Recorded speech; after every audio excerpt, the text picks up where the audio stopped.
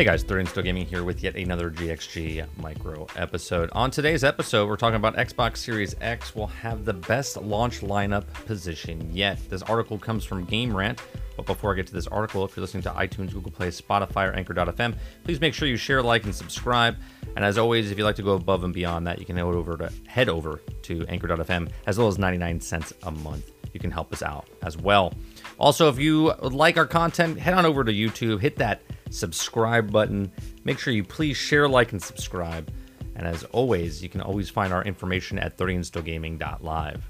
All right, so according to Phil Spencer, the Xbox Series X is in position to boost the best and largest slate of launch titles on Xbox brand has ever seen.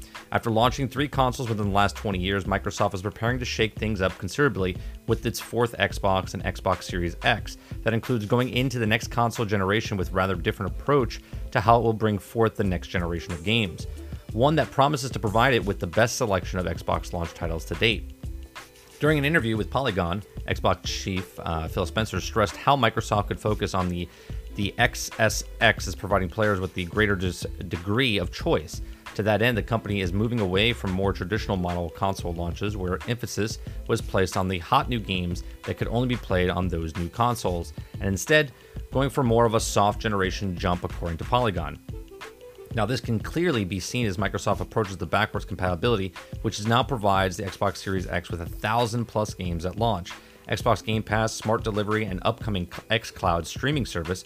Most surprisingly of all, though, is the company's phasing of the console exclusive by making it first-party XSX titles available on Xbox One as well. Between all these different initiatives, Microsoft is gunning for the Xbox Series X to offer players more ways to access games and more devices to play them on besides the console itself. Now, this, Spencer believes, is what will give Xbox brand a competitive edge going into the next generation. I honestly think we're the best launch lineup position that we'll ever see been on Xbox, unquote, Spencer said.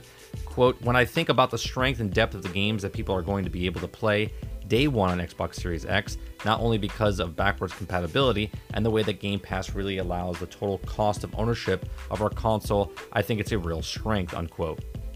Now, elsewhere in the interview, Spencer also touched upon on how the company wants Xbox Series X launch to appeal to fans who normally avoid doing the number of unable to afford the new games. He said, you couldn't or shouldn't have to go buy all new games to go play on the console.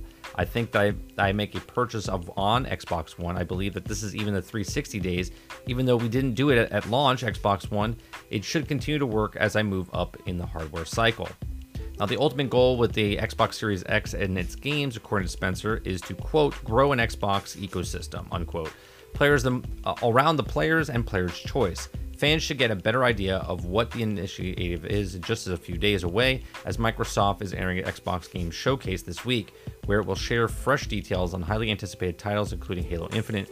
The event will air this Thursday, July 23rd at 9 a.m. Pacific, 12 p.m. Eastern. The Xbox Series X launches this holiday season.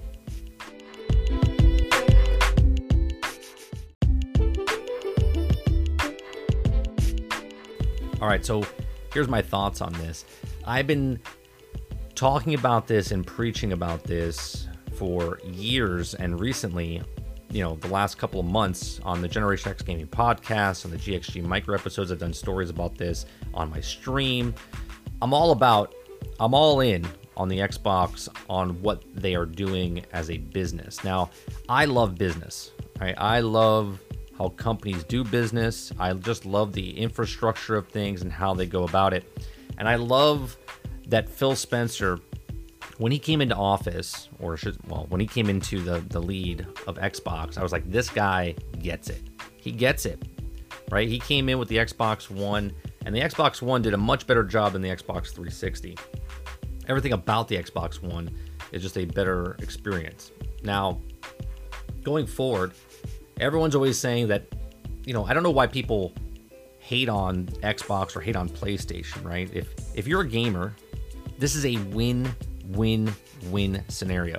If you're a hater, though, meaning if you're a PlayStation, season ticket holder, you're like, oh, well, the PlayStation's just going to be better than Xbox.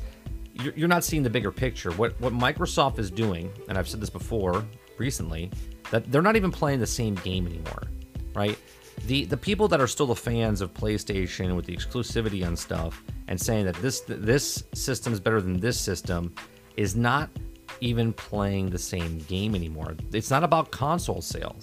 Right now, off the bat, if Microsoft doesn't sell any new Xbox systems, they still win over PlayStation because they can still get their newest games on the old systems, okay? Putting the choice, the power of the choice of if I want to get this game, I can buy it now for my Xbox, okay? I can play it on my PC. I can play it on the Xbox that's out right now, not even the new one. I can play Halo Infinite on Xbox One. I can play Halo Infinite on my PC. I can play Halo Infinite on the new Xbox if I choose to. I can play Halo Infinite through xCloud on my tablet or my cell phone. PlayStation, when they come out with their game, I can only play that game on the PlayStation. They're not even playing the same game. The subscription model with the backwards compatibility, I think there's like 800 games on PlayStation with the backwards compatibility. There's over 1,000 plus games on Xbox. That's not including Game Pass. That's backwards compatibility of 1,000 games, right? There's, on top of that, you have Game Pass. On top of that, you have Project xCloud. On top of that, you have Ultimate that you can play on the PC. Microsoft and what Phil Spencer's building at Microsoft is people are not going to understand. The numbers when they come in, and there's going to be articles out there. People are going to write articles. I'm going to read these articles to you, and they're going to say that PlayStation's beating Microsoft in console sales in 2020, and it's a better system. It's a much better. It's they're winning the market again. But yet the books will show that Microsoft is winning for money percent-wise because they're not worrying about selling consoles. They're selling an experience. They're selling the games for it. Hence why Phil Spencer has 15 companies right now. I think it's like 13 or 15 companies that are making games. They're all making games right now, and some of them are coming out sooner than later. Okay? And then if they pick up this WB contract or from AT&T, like my prediction is, then they're going to have more game companies, at least 5 to 7 more, which rounds it out to be 20 to 22 companies that will all be making games for Microsoft, but not exclusively for Xbox, but with and under the Microsoft brand, playing on PC, playing on your Xbox, playing on your cell phone, playing on your tablet. This is a great win for gamers. They're closing the gap in cross-platform, cross-play, cross-save, and they're making it easier for us. And that is a win. Where PlayStation is still holding on to their grasp, going, oh man, we have God of War, we have Last of Us, we have Uncharted, we have all these single-player games and titles that we're trying to do, and you can only play them on PlayStation. Hopefully soon they wake up and say, well, now you can play it on PC as well. Certain games are coming out, like Horizon Zero Dawn and all the rest of the games that are God of War, supposedly coming out for PC, and we'll see what happens with that in the future. But PlayStation has to do something to compete because, again, they're not even in the same ballpark anymore. They're playing the same game, but they're not in the same ballpark. PlayStation's in the minors and Xbox is in the major leagues, going completely and evolving the industry into another level. These are just my thoughts. Let me hear yours in the comment section down below. You can always find my information over on 30andstillgaming.live. Again, that's 30andstillgaming.live. Follow me on Twitter at 30andstillgaming. And as always, please share, like, and subscribe, and I'll see you on the next one.